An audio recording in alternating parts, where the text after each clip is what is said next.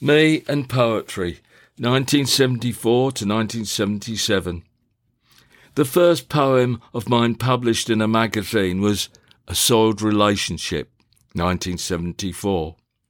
It was published in the spirit-duplicated magazine Bog, issue 26. In the following issue, American poet John Ellsberg wrote in the magazine he liked the poem and understood what I was trying to do with it. All is in the breath, all is in the line, like drama, like an event. In 1974, I joined the Haverhill Poetry Group, a group of 4 run by Joe Shearing. We held readings at Great Dunmow High School in Essex and at the Haverhill Folk Club. Via my stable press in 1975, we published 4, a selection of our poetry. Joe Shearing was a teacher and excellent poet who said something curious, which, said all those years ago, still gets me thinking. There's no such thing as good and bad writing. There's just writing. Though I felt part of a counterculture expressed through the growing network of little magazines, not even the most experimental of underground poets ever challenged the notion of good writing, which Joe challenged. I believe he meant that every voice counts, not just those on high or born to it. In 1975, my poetry was published in the Hilltop Press Anthology and the following magazines: Contact, Doris, Sandwiches, Radix and Strath. I also read with the Suffolk Poetry Society at the old Tower Street Theatre in Ipswich, and I produced and published Foot on the Beach, a hand-set letterpress booklet which consisted of 20 poems. I sold all 100 copies, not enough to make up for what I had spent out on materials and equipment, but an incentive to carry on. The booklet received some praise, but the tag of juvenile poetry stuck. Yet, undaunted, my next task was to set up my own duplicated magazine to properly feel part of the network. The first issue of Stable magazine came out in the autumn of 1975. There was poetry from Colin Nixon, Andrew Darlington, George Cairncross, Zoe Tucker, Steve Sneed, Aidan Simmons, Hugh McKinley, Nikki Jakowska, Robin Maunsell, Wendy J. Evans, Margaret May and others. There were also articles and short reviews.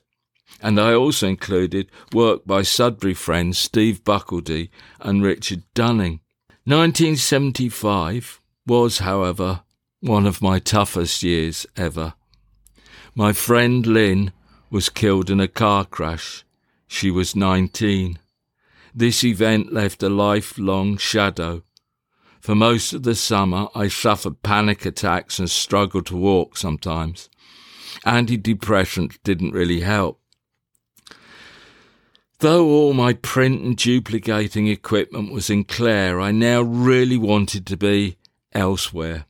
I had no car, so travelling was a bus. Once I suffered a really bad panic attack on an Eastern County Sprinter or such, and had to get the driver to let me out a couple of miles short of Sudbury.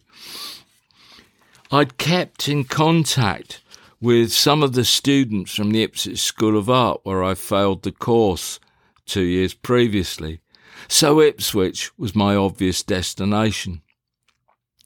There were a number of failed attempts to move, but I ended up at the YMCA for several weeks and even took part in drama classes run by these Christian folk, but ultimately failed to find a bedsit of my own as the money ran out.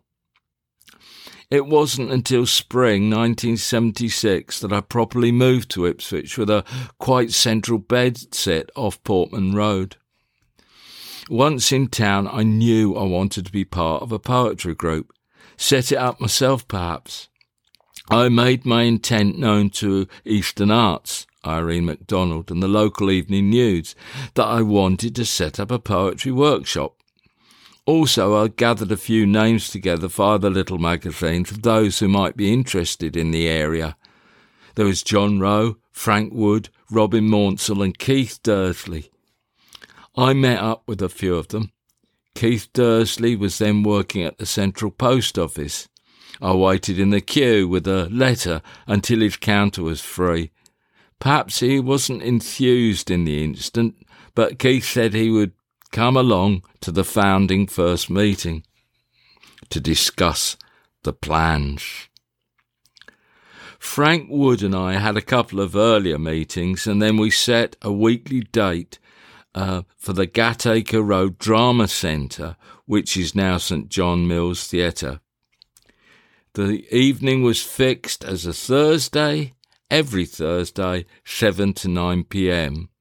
And the idea was to have a formal critical style workshop one week and an experimental performance session the next. So it was the Ipswich Poetry Workshop was born. From the outset, Frank adopted the chairman's role while I was some kind of secretary. Frank had some excellent links to poets up north, and before even the first workshop took place, Eastern Arts promised to support Ipswich Poetry Workshop, staging a reading by Jim Burns in the Swan pub. After a dirty, sweaty day in the sweet factory, I remember meeting Irene from Eastern Arts in that very pub, 5:15 p.m. one weekday evening, and the event was organised. Ipswich was ripe for such a workshop in 1976. From small numbers, the IPW grew rapidly, and as many as 20 gathered at the Drama Centre each week, but I ran ahead of myself. I produced the first worksheet of members' poems on October the 6th, 1976. Poems from Frank Wood, John Rooney, Keith Dursley, Stephen K. Smythe, Mary Nobbs, Bertram Bay, Jan Orton, Mark Jarman, Brendan Pearson, Richard Rhymes, John Rowe and myself. It was a labour of love typing up the poems and duplicating them every other weekend in Clare, but I was dedicated. For a photocopier. Through 1976, I had 14 poems published in little magazines, including Iron and Pick magazine, so I felt I was progressing. The Ipswich Poetry Workshop wasn't just a place to read and pick over poems or read and perform to the group like some religious incantation. We were keen to hold public readings and performances of our work. Our debut was the Gardener's Arms, Felixstowe Road, on the 6th of December 1976. I had reached my immediate goal. So finally, in the second half of 1976, I'd set up a press, started a magazine, helped to forge a poetry group, and had begun to read my poetry to an audience, however small. So it was going to be a good Christmas of 1976, except as the family gathered in Clare, my dad announced at the age of 49 he had bowel cancer and faced a 10-hour operation in the new year to stand any chance of survival. With that in mind, in the next podcast I'll chat about the Poetry Workshop, the Cambridge Poetry Festival, and my first paid gig in London, set against provincial life and death in the time of the 1977 Jubilee. Here's a taste of it. This poem is called Corn Dolly, Dole Q Blues. Today I've been living off chestnuts, gathered last Sunday week, thick sliced sunblessed and veggie mix instead of meat. I'd have scoffed the lot real quick, but there's only tuppence on the mantelpiece and I'm living off unpressurised gas. The half pint of Charrington Bass the Social Security official saw me with was bought by a friend. The cigarettes as well. I go up there to get money, and they give me bloody hell. Steph and I in the Corn Dolly discuss the National Front. Pah! The state of the cups of tea in here and the tycoons who spin the punk. Then it's off to the Mason's Arms to turn on our charms with women who tempt our dreams, so we failed again this week. Our poverty is a commodity too difficult to sell. I go up there to get money, and they give me bloody hell.